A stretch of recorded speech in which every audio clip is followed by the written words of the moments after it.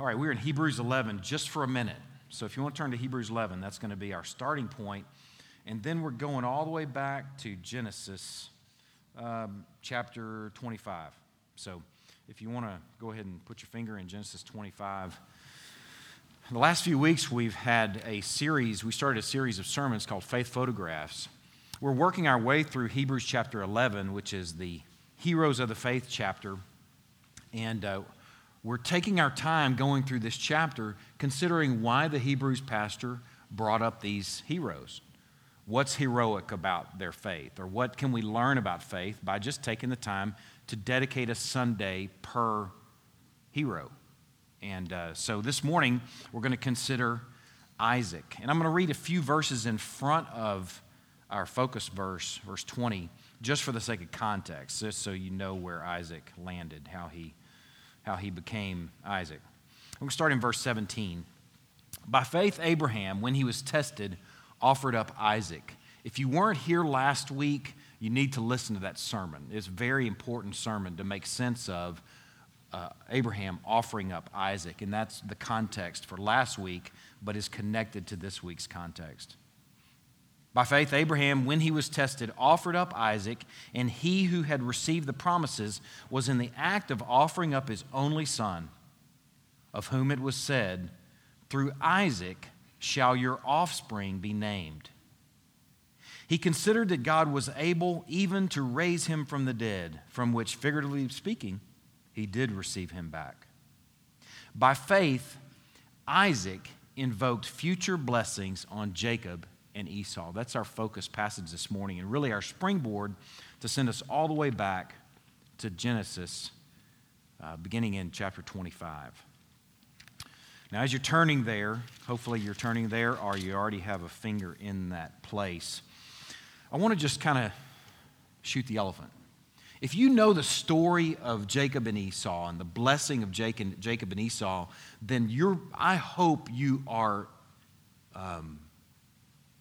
maybe confused, maybe intrigued, maybe really interested in what is about to unfold. Why in the wide world of sports would the Hebrews preacher use that specific thing about Isaac? If you know the story, you know exactly what I'm talking about. And if you're scratching your head, you're doing what you're supposed to do.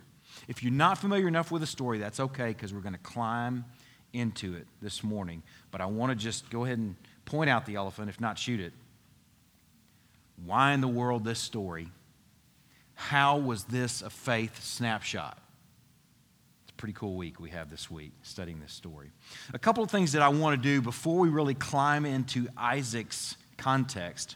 I want to share a couple of blessings. Brad shared this a couple of weeks ago about Abraham's story and the covenant that God made with Abraham.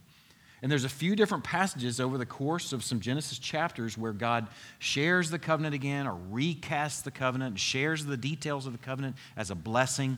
And one of those specific offerings that God shared with Abraham was in chapter 22, verse 16. You don't need to turn there. This is all context.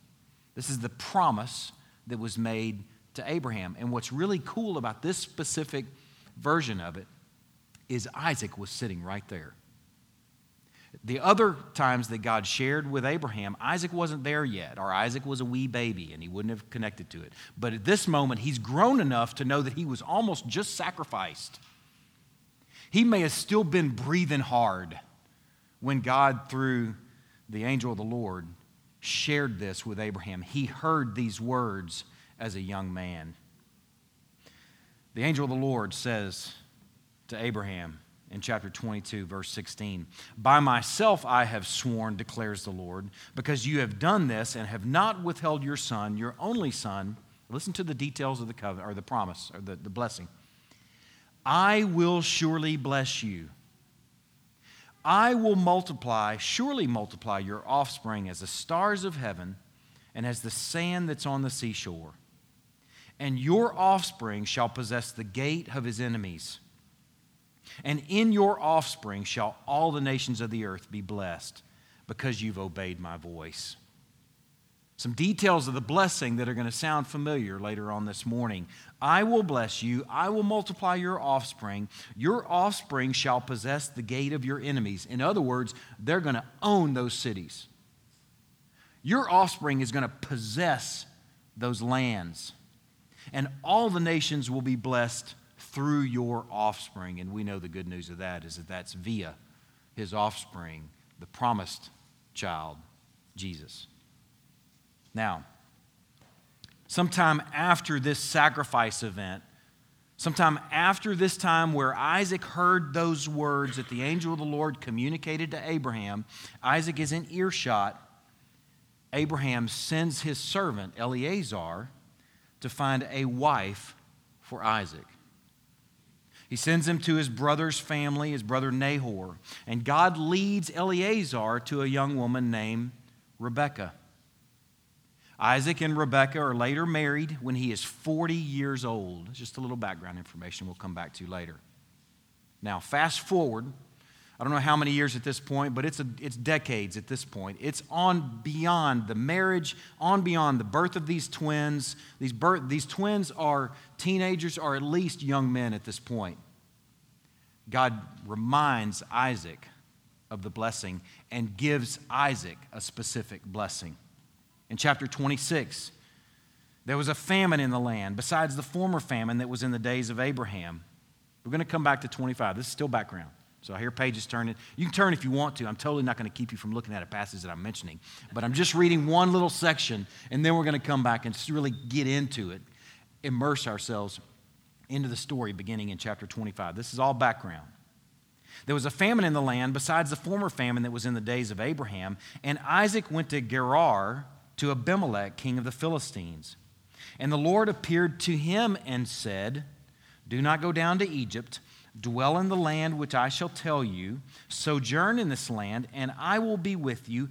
I will bless you, for to you and your offspring I will give all these lands. I will establish the oath that I swore to Abraham your father. I will multiply your offspring as the stars of heaven, and will give your offspring all these lands.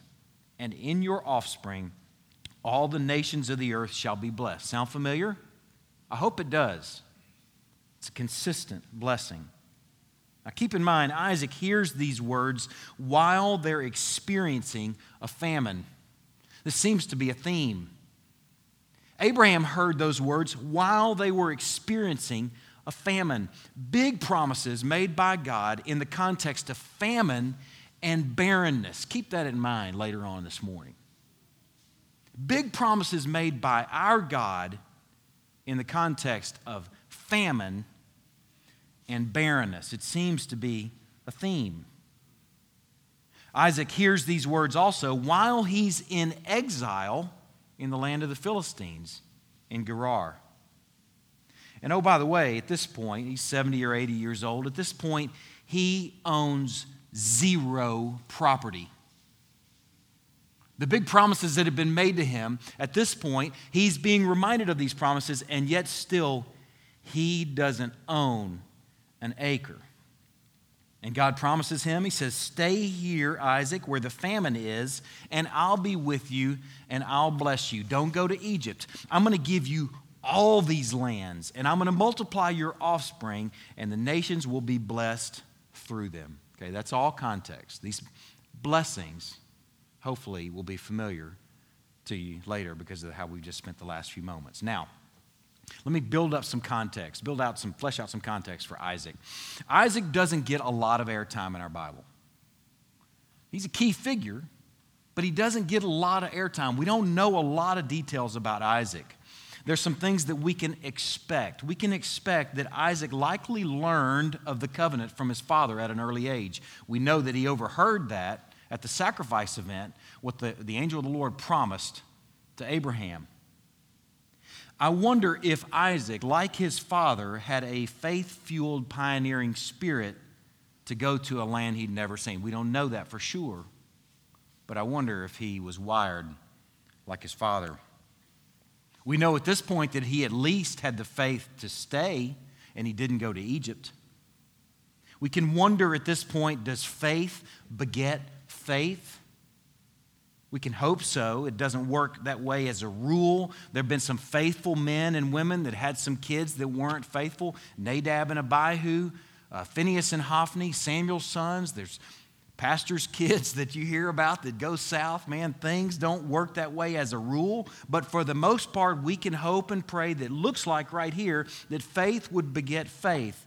Abraham's faith would lead to faith in Isaac. I wonder, too, if Isaac heard from his mother how important he was to God's plan. I wonder if he heard from his mother that he was the child of the promise. I wonder if he heard from his mom regularly that God's promise to his father would be fulfilled through him. I can't help but wonder if Isaac didn't experience some level of purpose in his life. Some identity of I am integral to this story. I can't but imagine that the sacrifice experience must have shaped him. It was in that moment that he learned that his father loved his God more than he loved him. Now, this isn't a major point this morning, parents, but I'm going to tell you this right now. Your kids need to know that. If your kids believe that you love them more than you love their God, then they are the center of the universe and they're little bitty gods for you. That's one of the best things you can do for your children is show them, husband and wife, that you love each other more than them and that together you love your God more than them. It doesn't make them insecure. In fact, it's the opposite. They see themselves fitting into a big picture with a big, able, capable God. Now, more details on Isaac. Isaac trusted God for a wife, apparently. We don't have a lot of details. We don't know if every day he's badgering Abraham, I need a wife, I need a wife. But he's not married until the age of 40.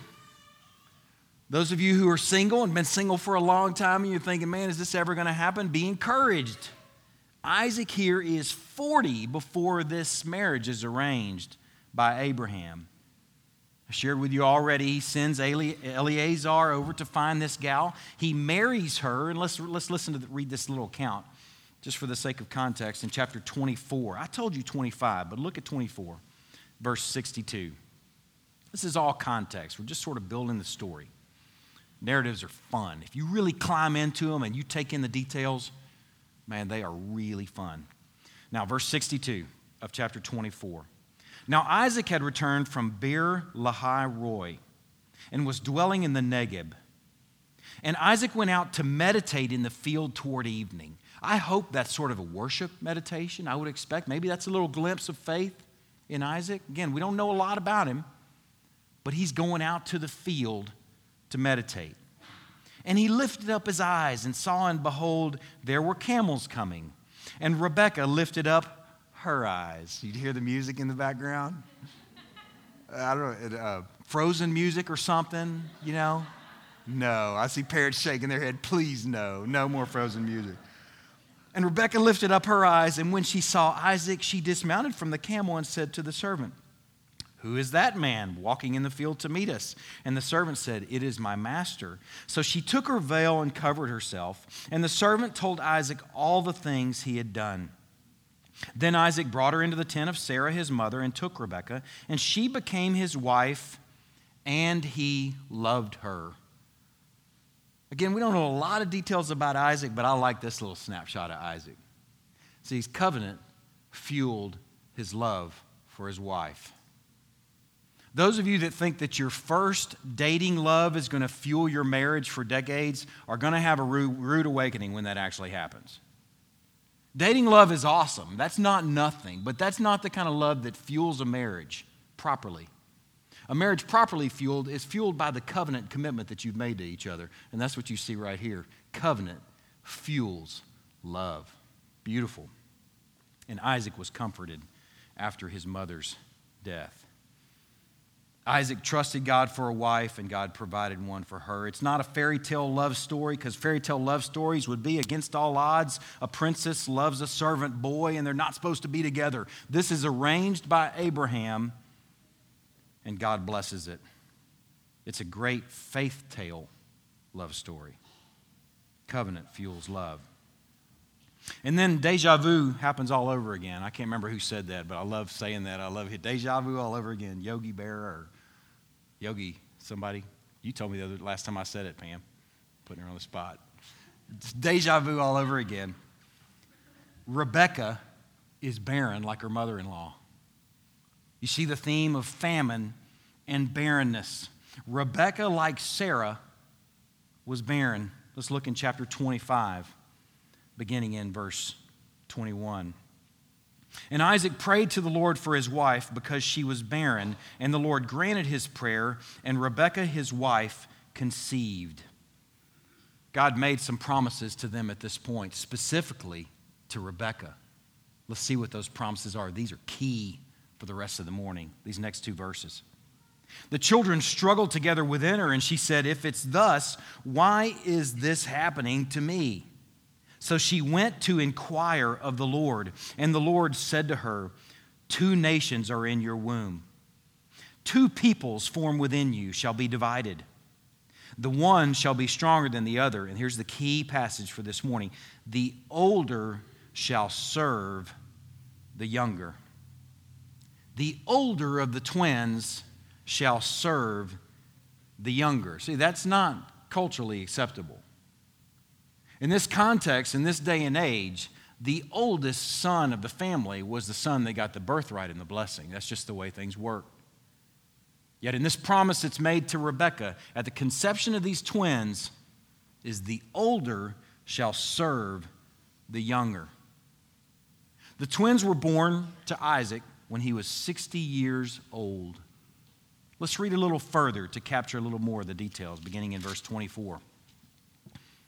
When her days to give birth were completed, behold, there were twins in her womb. The first came out red, all his body like a hairy cloak. So they call his name Clint Stevens. Oh, I'm sorry. Esau. I'm sorry, Clint. I just can't pass it up. It's just so good. Afterward, his brother came out with his hand holding Esau's heel. So his name was called Jacob. Jacob means deceiver or heel grabber. Isaac was 60 years old when she bore them. A little more details, a couple more verses here. When the boys grew up, Esau was a skillful hunter, a man of the field, manly man, while Jacob was a quiet man, dwelling in tents. Isaac loved Esau because he ate of his game, but Rebekah loved Jacob. All right, let's gather these details here. Isaac loves Esau, the older, and Rebekah loves Jacob, the younger. Now, while God shared the plan with Rebekah that the older would serve the younger, I feel sure, I can't imagine she wouldn't have shared that with Isaac. Here it is 20 years later, and we have to wonder if Isaac has any mind to what God told Rebekah. It doesn't look like it. His favorite is Esau. Here he sits apparently loving Esau more than Jacob. Of the two sons, it would make more sense for Isaac to love Esau since he was a manly man and was as manly as they came. What dad doesn't like a manly son? He's a hunter, and even better than being a hunter, he's a wild game cook. He's like Jay Hall. Jay can bring home the bacon and he can fry it up in a pan. I mean, who wouldn't like a son like that? And Isaac enjoys him, loves him. Meanwhile, Jacob had an A in home economics. He hung around with mom and looked at Southern Living all day, while Esau's out being a real man. Something else to consider that's interesting as you think about it is Isaac himself was a younger brother. You would think that if Rebekah shared this with him some 20 years earlier, or however many years earlier they found out at this point, that he would be mindful of that when it comes time for the blessing, since he too was a younger brother to Ishmael, and he got the blessing instead of Ishmael. But he's not poised for that. He's poised instead to bless Esau. Now let's add in some more family dynamics beginning in verse 29. Once when Jacob was cooking stew, Esau came in from the field and he was exhausted. Esau said to Jacob, "Let me eat some of that red stew, for I'm exhausted." Therefore his name was called Edom. Jacob said, "Sell me your birthright now." And Esau said, "I am about to die. Of what use is a birthright to me?" And Jacob said, "Swear to me now." So he swore to him and sold his birthright to Jacob. Then Jacob gave Esau bread and lentil stew, and he ate and drank and rose and went his way. Thus Esau despised his birthright. Now the birthright connected to property. The birthright was connected to how much you were actually going to get of mom and dad's property. And here Esau sells his birthright for a bowl of soup. Later on in Hebrews in chapter 12, this is the example that's used of unholiness. It says, don't be unholy like Esau. Now, at this point, there's some cool little snapshots of faith in Isaac, some cool little snapshots of their marriage and trusting and meditating out in a field. But when you start to factor in all these other details, you realize we have a huge mess on our hands. You think your family has problems? Look at this family right here and realize there's some serious problems going on in this family.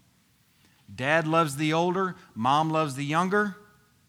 Dad's supposed to bless the younger, but instead is poised to bless the older. And that's where we pick up in chapter 27, verse 1. This is a key passage for the rest of the morning. It's going to help you make sense of Isaac's disposition. When Isaac was old and his eyes were dim so that he could not see, he called Esau, his older son, and said to him, "My son." And he answered, "Here I am." This little picture of his eyes being dim so that he could not see is not just a physical issue with Esau or with Isaac. It is a spiritual problem with Isaac at this point. His eyes have grown dim through other issues, not just physical. Spiritually, he is not seeing what God wants. Though his wife inquired of the Lord, he, for some reason, has forgotten what God promised. The older shall serve the younger. Isaac is not in a good place because of his excessive love for his oldest son and his gumbo, and because he, unlike his wife, had not and was not inquiring of the Lord as to the Lord's plans. Let's continue on. We're going to read almost the rest of the chapter, not quite all of it, but a good chunk of it. He said, "Behold, I am old. I do not know the day of my death. Now then, take your weapons, your quiver and your bow, and go out to the field and hunt game for me, and prepare for me delicious food such as I love, and bring it to me so that I may eat, that my soul may bless you before I die." Now, we all must know that good wild game is connected to how your soul feels. That's the truth. I don't know if you know that. Y'all are wondering if I'm serious. I'm really serious for those of you who eat wild game, that my soul might bless you before I die. Now, Rebekah was listening when Isaac spoke to his son Esau. So when Esau went to the field to hunt for game and bring it, Rebekah said to her son Jacob, "I heard your father speak to your brother Esau. Bring me game and prepare for me delicious food that I may eat it and bless you before the Lord before I die. Now, therefore, my son, my Southern Living Reading son, come here. Obey my voice as I command you. Go to the flock and bring me 2 young goats, good ones, so that I may prepare them for delicious food for your father, such as he loves. And you shall bring it to your father to eat, so that he may bless you before he dies." And Jacob said to Rebekah his mother, "Behold, my brother is a hairy man, and I, though, am a smooth man. He's hairy, and I'm smooth. Perhaps my father will feel me, and I shall seem to be mocking him and bring a curse upon myself instead of a blessing." And his mother said to him, "Let your curse be on me, my son. Only obey my voice. I know what I'm doing. I'm mom. Go bring them to me." So he went and took them and brought them to his mother, and his mother prepared delicious gumbo, such as his father loved. Then Rebekah took the best garments of Esau, her older son, which were with her in the house, and put them on Jacob, her younger son. And the skins of the young goats she put on his hands and on the smooth part of his neck. I have out in the margin written in my Bible, this is ridiculous. I mean, it's ridiculous. I'm going to put some animal skins on your hands and on the back of your neck. And she put the delicious food and the bread, which she prepared, into the furry hand of her son Jacob. So he went into his father and said, my father. I can imagine Southern Living reading, house living, home ec, A+, having Jacob trying to talk like manly Esau. Esau must have had a lower voice. Oh, here I am. Who are you, my son? Jacob said to his father, well, I'm Esau, your firstborn. I've done as you told me. Now sit up and eat of my game, that your soul may bless me. And Isaac said to his son, how in the world have you found it so quickly, my son? And he answered, because the Lord your God granted me success. And then Isaac said to Jacob, please come near that I may feel you, my son, to know whether you are really my son Esau or not. So Jacob went near to Isaac his father, who felt him and said, the voice is Jacob's, but the hands are the hands of Esau. And he did not recognize him because his hands were hairy like his brother Esau's hands. So he blessed him. We were talking about this in staff meeting this week, and Scott just blurted out, he said, I don't know about y'all, but I really just don't think I would have been fooled. Y'all don't think that's funny? We just roll with laughter. Oh, very good, Scott. Yeah, it's ridiculous. I don't think I would have been fooled. I don't know about you guys, but that wouldn't have put it over on me. But Isaac is fooled, and he blessed him. He said, are you really my son? He answered, I am. Then he said, bring it near to me that I may eat of my son's game and bless you. So he brought it near to him, and he ate, and he brought him wine, and he drank. Then his father Isaac said to him, come near and kiss me, my son. So he came near and kissed him, and Isaac smelled the smell of his garments and blessed him and said, listen to the content of his blessing. See, the smell of my son is as the smell of a field that the Lord has blessed. May God give you of the dew of heaven and of the fatness of the earth and plenty of grain and wine. Let peoples serve you and nations bow down to you. Be Lord over your brothers, and may your mother's sons bow down to you. Cursed be everyone who curses you, and blessed be everyone who blesses you. This weird story is the story that the Hebrews preacher references in the Heroes of the Faith chapter. Let that hit you just for a moment. If you weren't really curious at the end, I hope at this point you're really curious. Okay, this is a soup sandwich, pun intended. This is a mess. And this is the Heroes of the Faith reference in chapter 11, verse 20. It comes time for Isaac to bless his sons, so he asks Esau to go hunting and make some gumbo so they could enjoy some good grub when he blesses him. This tells us something about Isaac. He loved Esau more, and he loved that gumbo, I guarantee. He got to have that gumbo. His eyes were dim, but his taste was strong for venison and wild game. What is he fueled by there? Is he fueled by what God's best is? Is he fueled by the Spirit, or is he fueled by his own belly and his own love for his son? What he should have done before this event is fasted and prayed. Instead of getting ready for a big wild game meal, he should have been praying that God would give him a clear vision of his plan so that he would be squarely in step with his God. But he didn't. So Esau hunts. Rebekah and Jacob go to work. Rebekah whips up the grub while Jacob gets in Esau's best clothes and then puts the animal skins on his hands and his neck and fools Isaac. It's really ridiculous when you think about it. Where in the world is faith in this story? Now, I told you to pay attention, or I asked you to pay attention to the content of the blessing, some of those highlights of the blessing given accidentally to Jacob.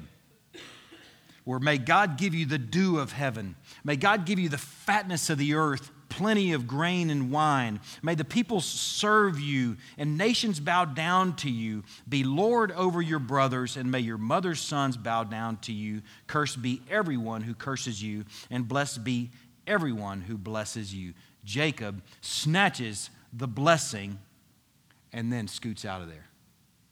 You can imagine how fast he vacated that area. Okay, got to go, Dad. I'm out of here. Enjoy the rest of your meal. Got stuff to do. Now let's pick up in chapter 27, verse 30. Here's what happens next. As soon as Isaac had finished blessing Jacob, when Jacob had scarcely gone out from the presence of Isaac his father, Esau his brother came in from his hunting. He also prepared delicious food and brought it to his father. And he said to his father, "Let my father arise and eat of his son's game, that you may bless me." His father Isaac said to him, "Who are you?" He answered, "I am your son, your firstborn, Esau." Then Isaac trembled very violently and said, "Who was it then that hunted game and brought it to me? And I ate it all before you came, and I have blessed him. Yes, and he shall be blessed." As soon as Esau heard the words of his father, he cried out with an exceedingly great and bitter cry and said to his father, "Bless me, even me also, O my father." But he said, "Your brother came deceitfully, and he's taken away your blessing."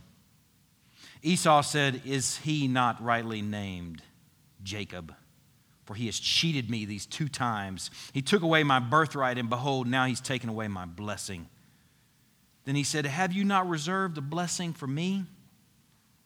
Isaac answered and said to Esau, "Behold, I have made him lord over you, and all his brothers I have given to him for servants, and that includes you, Esau.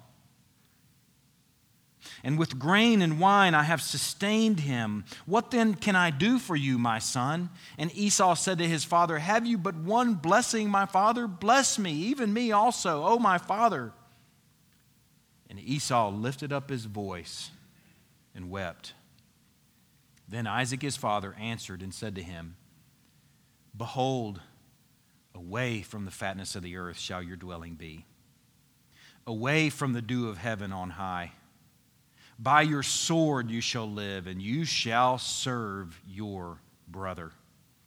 But when you grow restless, you shall break his yoke from your neck."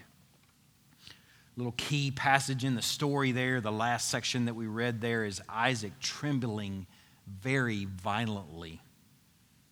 We'll talk in a moment about maybe why he's trembling very violently. And then Esau gets, instead of a blessing, he gets what we could call the anti-blessing. In some ways, we could even call it a curse. Away from the fat of the land. Away from the dew of heaven. By your sword you shall live, and you shall serve your younger brother. Isaac then actually goes on further in chapter 28, verses 3 and 4, to give a further blessing to Jacob. He says, "God Almighty bless you and make you fruitful, Jacob, and multiply you, that you may become a company of peoples. May he give the blessing of Abraham to you and to your offspring with you, that you may take possession of the land of your sojournings that God gave to Abraham. May he give you the blessing of Abraham as you take possession of the land." I've asked you a couple times already to begin to chew on the question, why in the world, of all the stories the Hebrews preacher could have chosen having to do with Isaac? He could have skipped Isaac. He could have just gone right from Abraham, right on down to Jacob, and left Isaac out of it, but he didn't.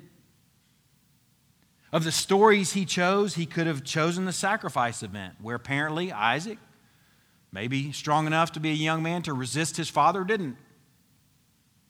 He could have chosen that where he takes a wife, he marries her, and then he loves her. Covenant fuels love. Maybe praying for his barrenness. That's a picture of faith. But he didn't. This is the story that he chose. And I have some thoughts for you as to why. There are 2 wonderful faith pictures in Isaac, if you really take a good close look. And one thing we can learn about our God from this. Here's the first of those 2 things we can learn, or we can learn about faith, yes, from Isaac. Here's the first. Isaac is faithful in follow-through. This has been the most encouraging point of the morning and the preparation for me. Isaac is faithful in follow-through. Though Rebekah was clued into God's plan, Isaac's eyes were dim. They were dimmed by his excessive love for his oldest, and by, honestly, you see it as a theme throughout this story, as his excessive love for wild game of all things. Fueled by all the wrong things, it's made him blind. We've got to know that Rebekah had shared with him what was promised to her, that the older would serve the younger. Yet love misplaced had blinded him to God's plan. Love misplaced, hear that, had blinded him to God's plan. So he launches off into a hearty meal and a blessing, so he thinks, for his favorite son. We don't know why he trembled very violently when he realized he had been deceived. Maybe it's anger. Maybe he's angry at Jacob. Maybe he's angry with Rebekah, knowing that she sort of put together the whole plan. Jacob couldn't have done it on his own. Maybe he's frustrated that Rebekah would even do such a thing. Maybe he's angry with himself for being duped. Scott and the rest of us, seriously. What a foolish way to be duped. But duped he was. Maybe he's angry with himself. Some think, I found, that he's trembling violently because he realized that God at that moment had reconciled his blindness and was working in spite of him. Listen to this little quote from A.W. Pink.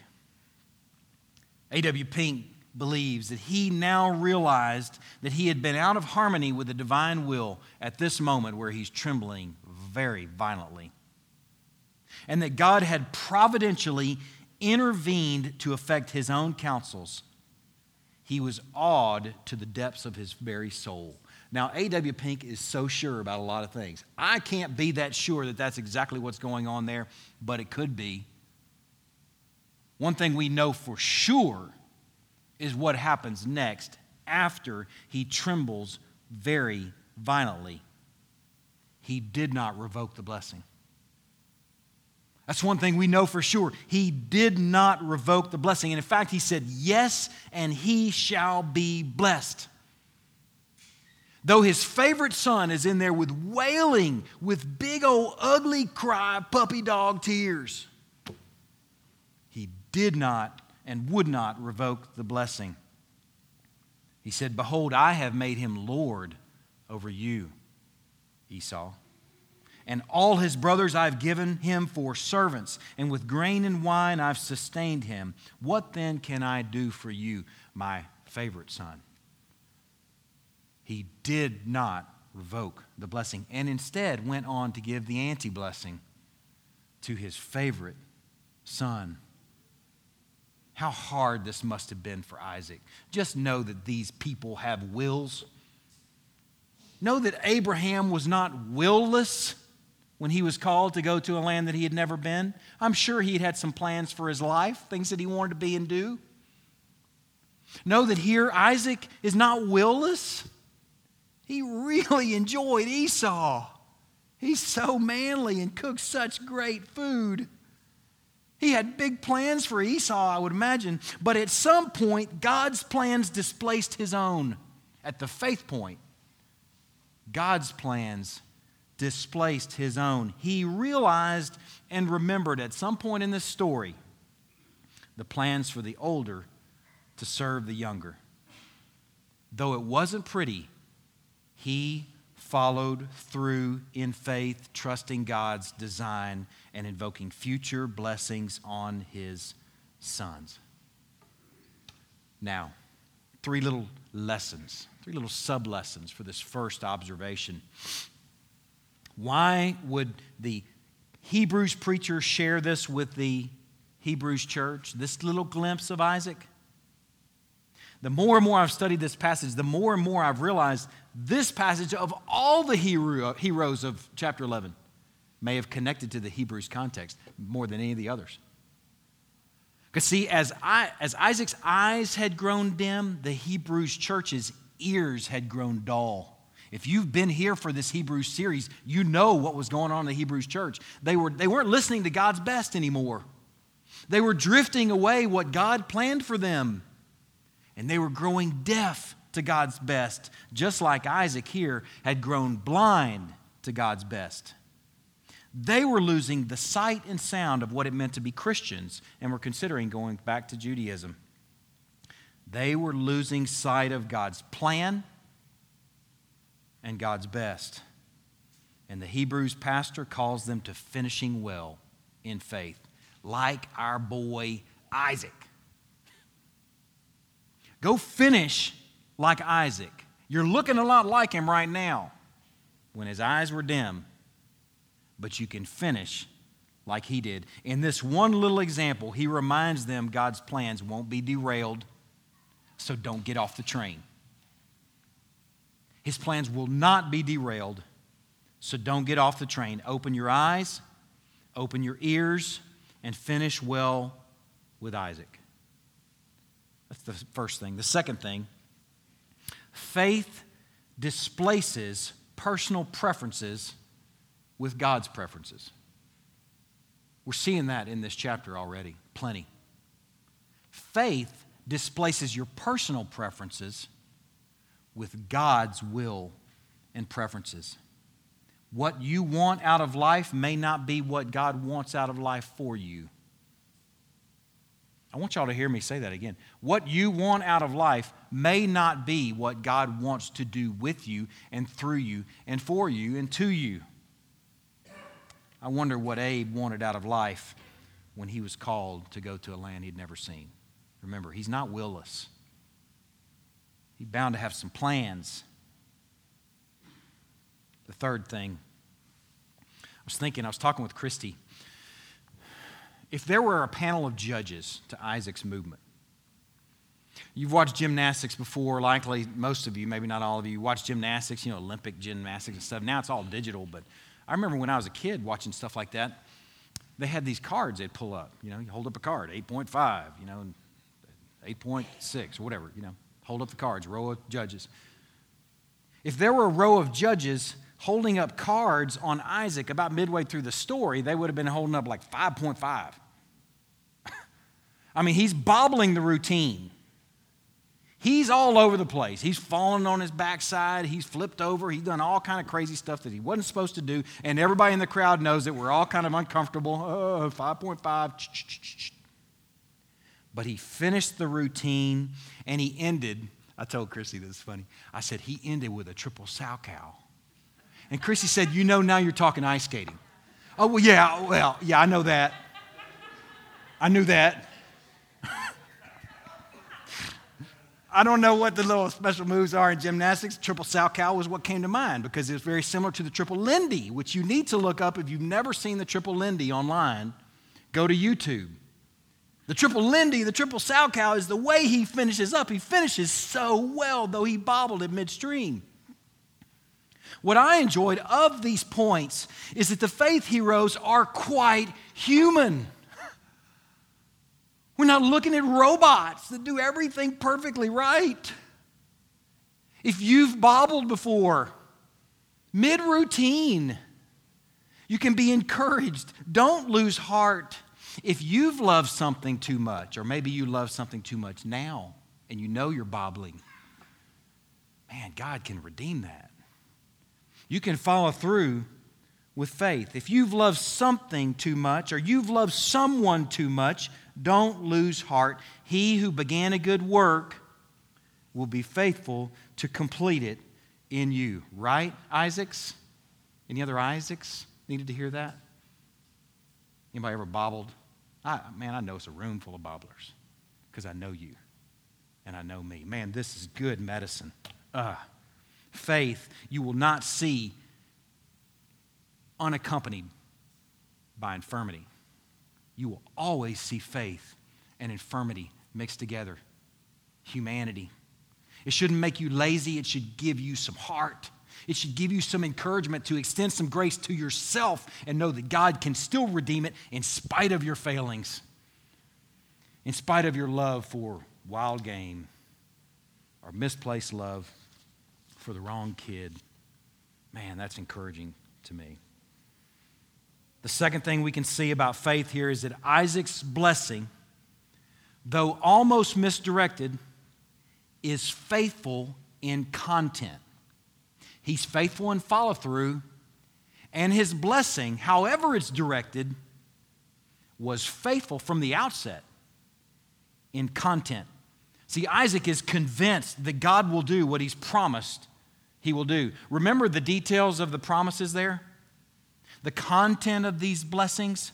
Jacob's blessing, you're going to get the fatness of the earth. You're going to get plenty of grain and wine. Oh, by the way, the nations will serve you. They'll bow down to you. You're going to have the blessings of Abraham, and you're going to take possession of the land of your sojournings. Here's the funny thing. At this point, Isaac is making these blessings to Jacob, while Isaac himself doesn't own a stitch of land.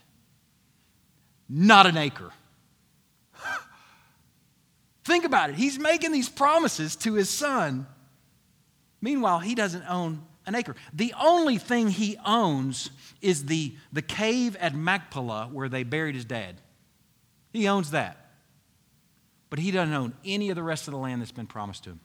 In fact, the chapter in front of this, chapter 26, Isaac will dig a well while he's in exile in Gerar. He'll dig a well, and they're like, hey, it's some good water, and everybody's drinking from it. And then the folks from Gerar show up and say, oh, no, you need to move that. You can't do that here. And he's moving from one place to another. Not only does he not own a stitch of land, not an acre of land, he is a nomad, and he's promising this land to them. Man, it's faithful in content. He doesn't have anything to show for what he's promising God will do for Jacob. He has no right to anything except the burial property. And on top of that, think about this. The promises he's making about all the wine you can drink and all the bread you can stuff in your belly are made during a famine. It's during a famine. This is like a theme. And he's in exile in Gerar. Man. And it's in these contexts he makes these kinds of promises. This, brothers and sisters, is a great example of assurance of things hoped for and conviction of things not seen, because they hadn't seen any of it yet.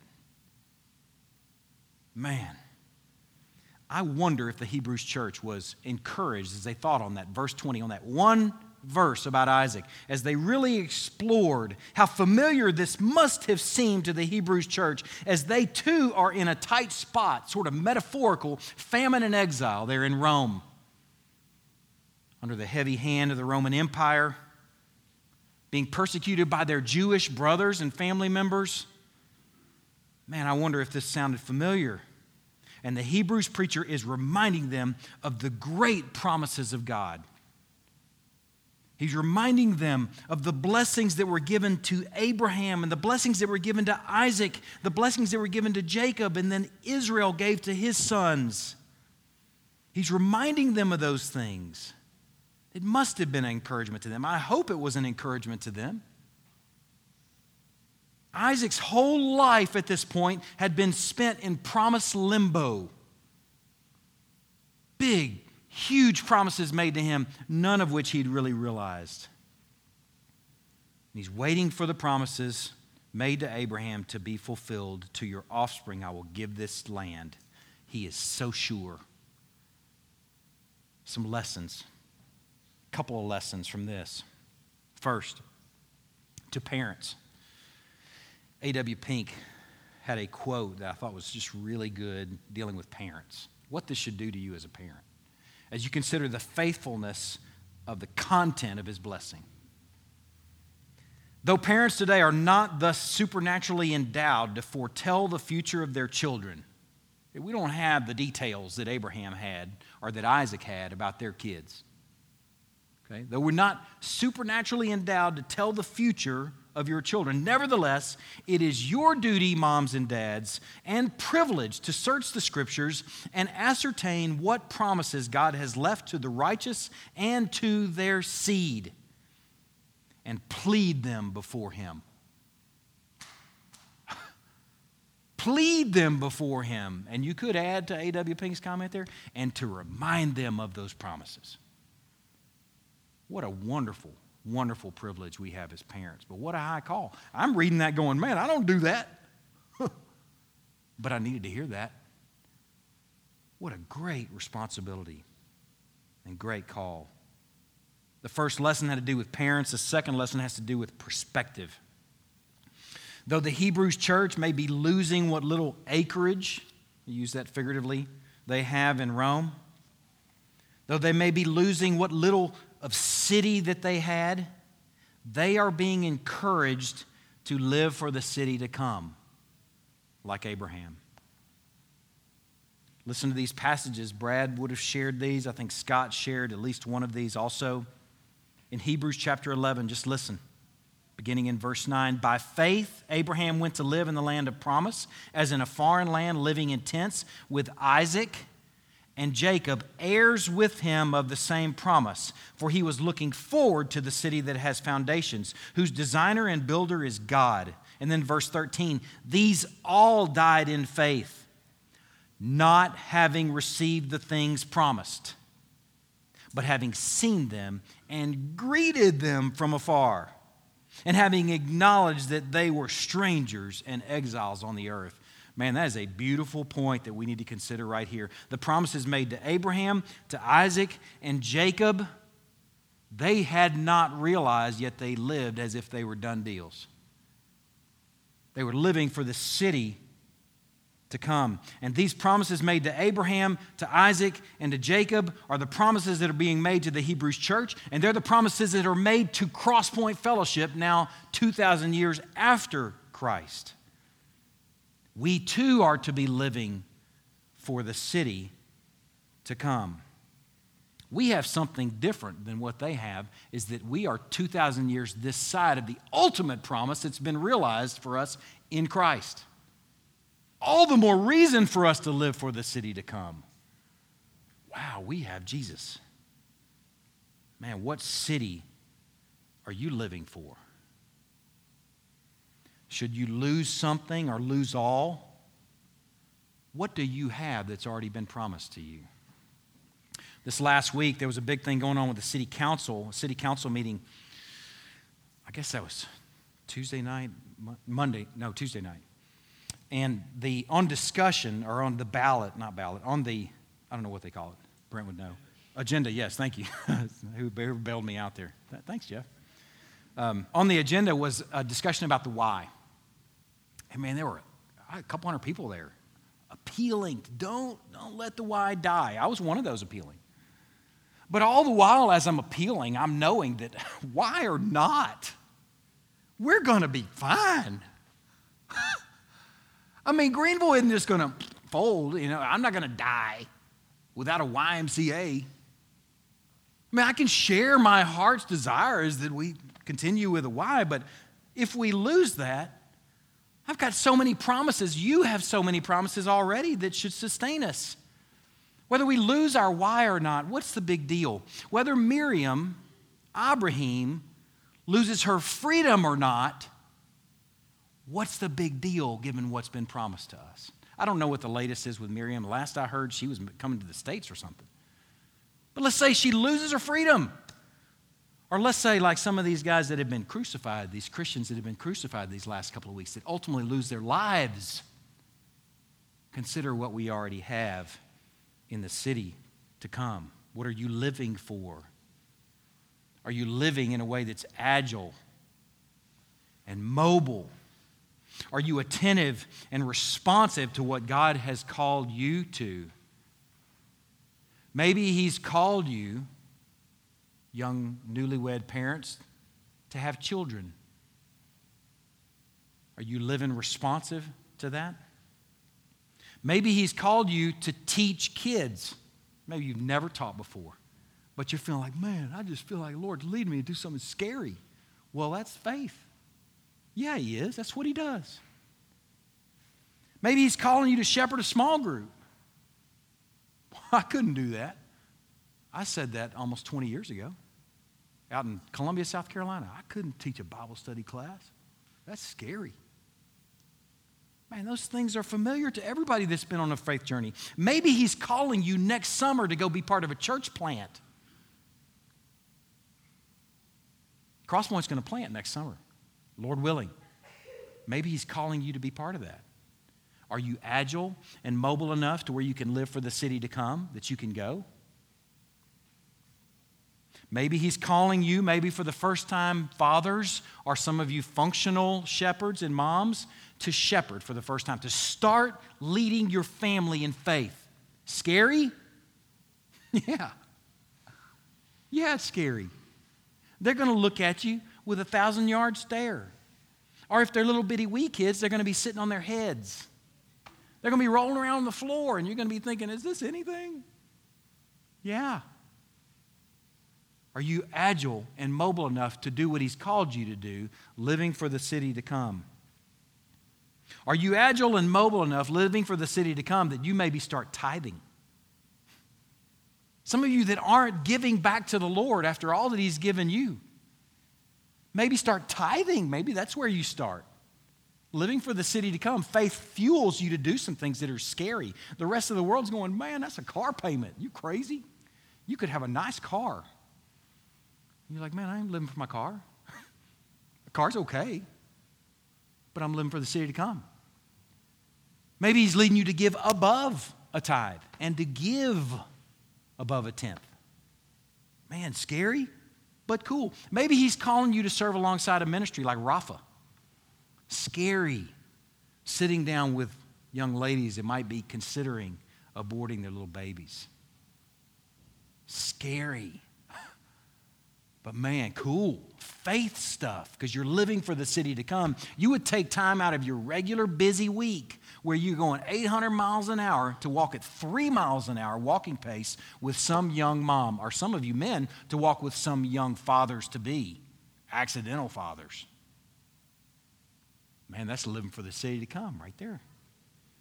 Maybe you go serve with some ministry that has to do with missions. Maybe you go to the far corners of the field. Are you agile and mobile enough that faith could fuel something like that? Are you that convinced about the city to come where you would walk away from the American dream to go live in some foreign land and to sow the truth into some foreigner's life? Maybe it's adopting orphans. Maybe it's caring for widows. Man, the list just goes on and on and on. I hope that faith would fuel some things like that in each of us. The thing I want to share with you about God, this is the last point. The first two things had to do with Isaac, little glimpses of faith in him. He's faithful in follow through. And then the second thing, he's faithful in the content of his blessing. And we learned something about how faithful our God is from this story, because he's the ultimate hero behind Hebrews chapter 11. He's the ultimate hero. John Owen said this about this story. It's the language is a little bit old, so do your best to follow. It's not real long. There is none other story in the Scripture filled with more intricacies and difficulties as unto a right judgment of the things related. Speaking of this story of Isaac blessing Jacob. Though the matter of fact be clearly and distinctly set down. And here's the matter of fact, he says. The whole represents unto us divine sovereignty, wisdom, and faithfulness working effectually through the frailties, infirmities, and sins of all the persons concerned in the matter. Thank you, John, for pointing with a big arrow to God's sovereignty and God's design in spite of people. In spite of a bunch of bobblers, right? God protects the covenant with his plan. Proverbs 19:21 says, many are the plans of the mind of a man, but it's the purpose of the Lord that will stand. Man, that's good medicine right there. In spite of a man who loved a son too much and venison too much. In spite of a woman who crafted her own design to help God along. In spite of a son's deceit and another son's short-sighted gluttony, he will make good on his promise to Abraham. We're the fruit of that promise. he did make good on it. We're the nations that were and are blessed by God's faithfulness. Man, God is faithful. And something else that you have got to enjoy about God from this story is there is a beautiful pattern emerging. I have one more verse I want you to turn to in 1 Corinthians. This leads us into the supper. 1 Corinthians chapter 1.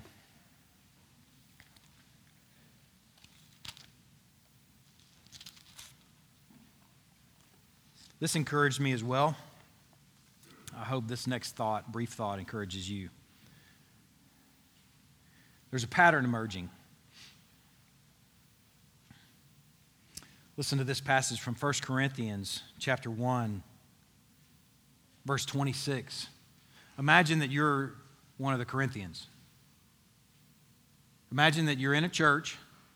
You have your own will, you have your own thoughts, you have your own things that you're thinking about.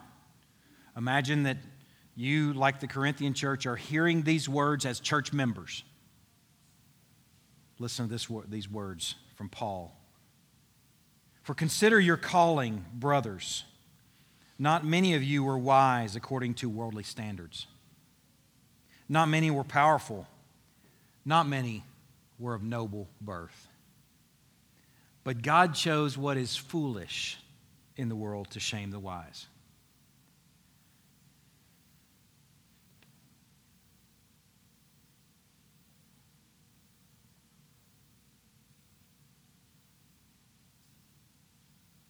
God chose what is weak in the world to shame the strong.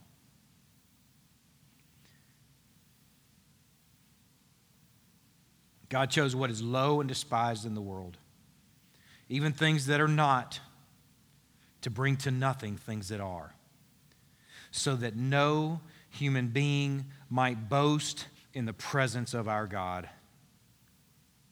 And because of him, you are in Jesus Christ, who became to us wisdom from God, righteousness and sanctification and redemption, so that as it is written, let the one who boasts, if anything, boast in the Lord.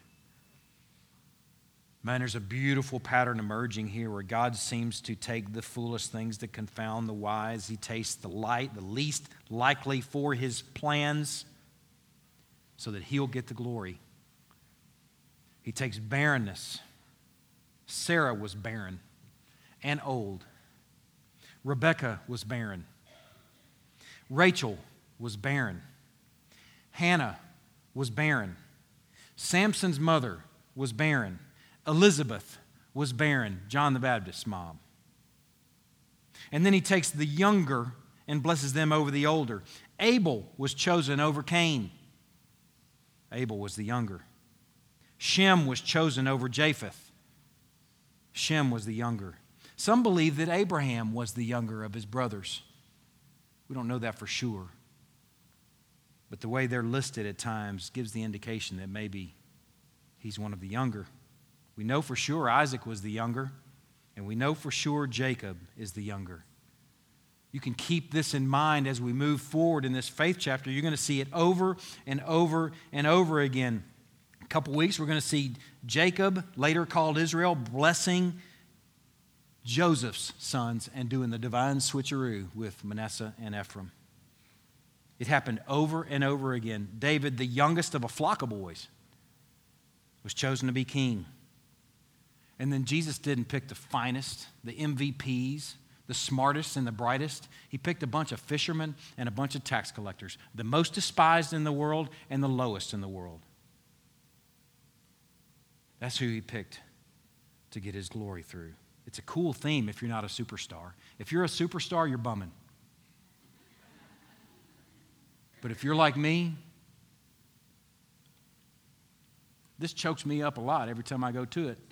I grew up an overweight kid that stuttered. I stuttered so bad I couldn't get a sentence out. Years of speech therapy. What in the world are you doing with me right here? Doing this? An angry dude at that. And I'm supposed to shepherd gently?